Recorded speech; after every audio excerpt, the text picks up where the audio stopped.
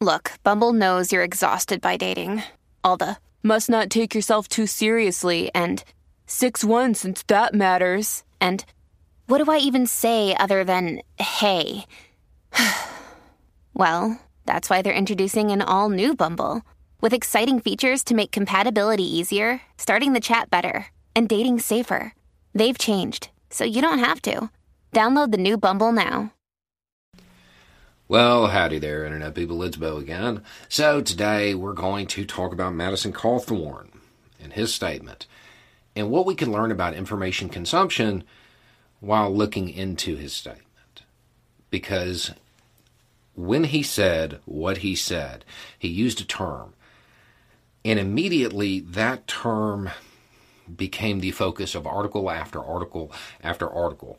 People trying to shape a narrative. People trying to insert that term into their own belief system so it means what they want it to mean. And this happens a lot when there's a dynamic event that brings something new into the main political discussion or the main public consciousness.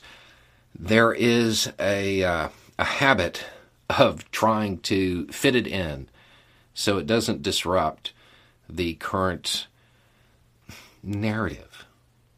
They just want to plug it in somewhere. It would be great if there was a method of going into some dimension where that dynamic event didn't occur and then looking to find out what it meant there. And we're going to learn how to do that. It's actually really simple. You probably already know the tool exists, but you probably haven't used it. So first, what is Madison Cawthorn's statement? If you don't know, he lost his primary. And he is not happy about that. So, he says, when the establishment turned their guns on me, when the Uniparty coalesced to defeat an America First member, very few people had my back. This list includes the lion's share of figures that came to my defense when it was not politically profitable. These are honorable men and women who are the type of friends anyone yearns to have. At the beginning of a change, the patriot is a rare and hated man. These are those rare and hated men/women. There are other national figures who I believe are patriots, but I am on a mission now to expose those who say and promise one thing, yet legislate and work towards another self-profiteering globalist goal. The time for, I'm assuming this means genteel, but that's not what he typed, politics, as usual, has come to an end. It's time for the rise of the new right. It's time for dark MAGA to truly take command. We have an enemy to defeat, but we will never be able to defeat them until we defeat the cowardly and weak members of our own party. Their days are numbered. We are coming. So, after he puts this out, dark MAGA, this new kind of MAGA, becomes a topic. And there's article after article about it. But when you read them, you can tell a lot of them are either trying to downplay what Cawthorn has said, or turn it into a joke, or accept the terminology, or dismiss it because it doesn't line up with the way they frame things. So, we need to know what this term means before that narrative building started. Now, on Google and on most search engines, there's an option to filter by date. You go up to search tools or search options. You click it, and it gives you 2 dates that you can set. So one you set for a year ago. And then the other you set for the day before this dynamic event occurred. The day before Cawthorn put this out. And then you will eliminate all of the narrative building, and you will just get the raw information. This is incredibly useful if you really want to get a handle on things before story building got involved. This is how you do it. In this case, there's a bunch of information. I will put a link to a Newsweek article about dark MAGA down below. It's from April. For those who are frequent viewers of the channel, you know how rare it is for me to actually link something. Go read it. That's what it is.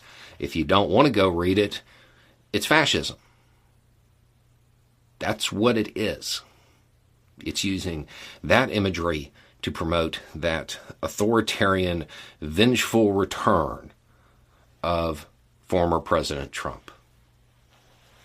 The goal here is to take this ideology, because they can't just call it that, rebrand it, and then insert it into normal conservative politics.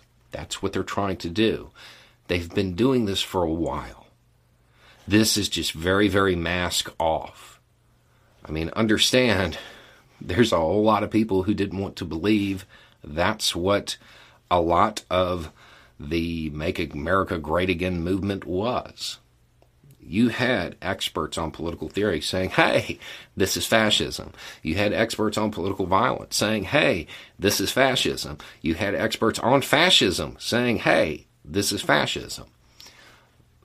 But the media didn't want to really call it what it was. They always tried to downplay it. And they may do the same thing here. The United States has a choice in this. One of the options that is being offered through political discussion right now is fascism. And I need to point out that, yeah, he lost the primary, but this is somebody who is currently a U.S. congressperson.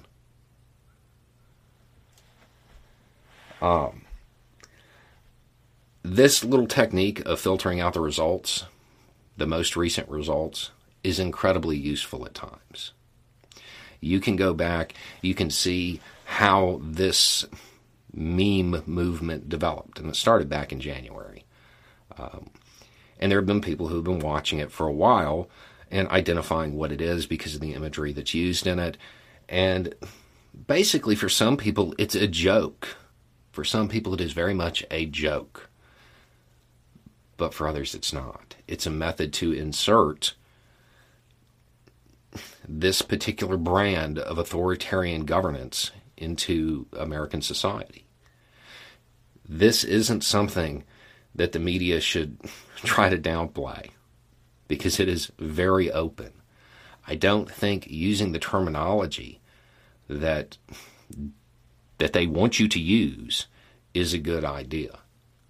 When you see this, just call it what it is. It's fascism. Anyway, it's just a thought. Y'all have a good day.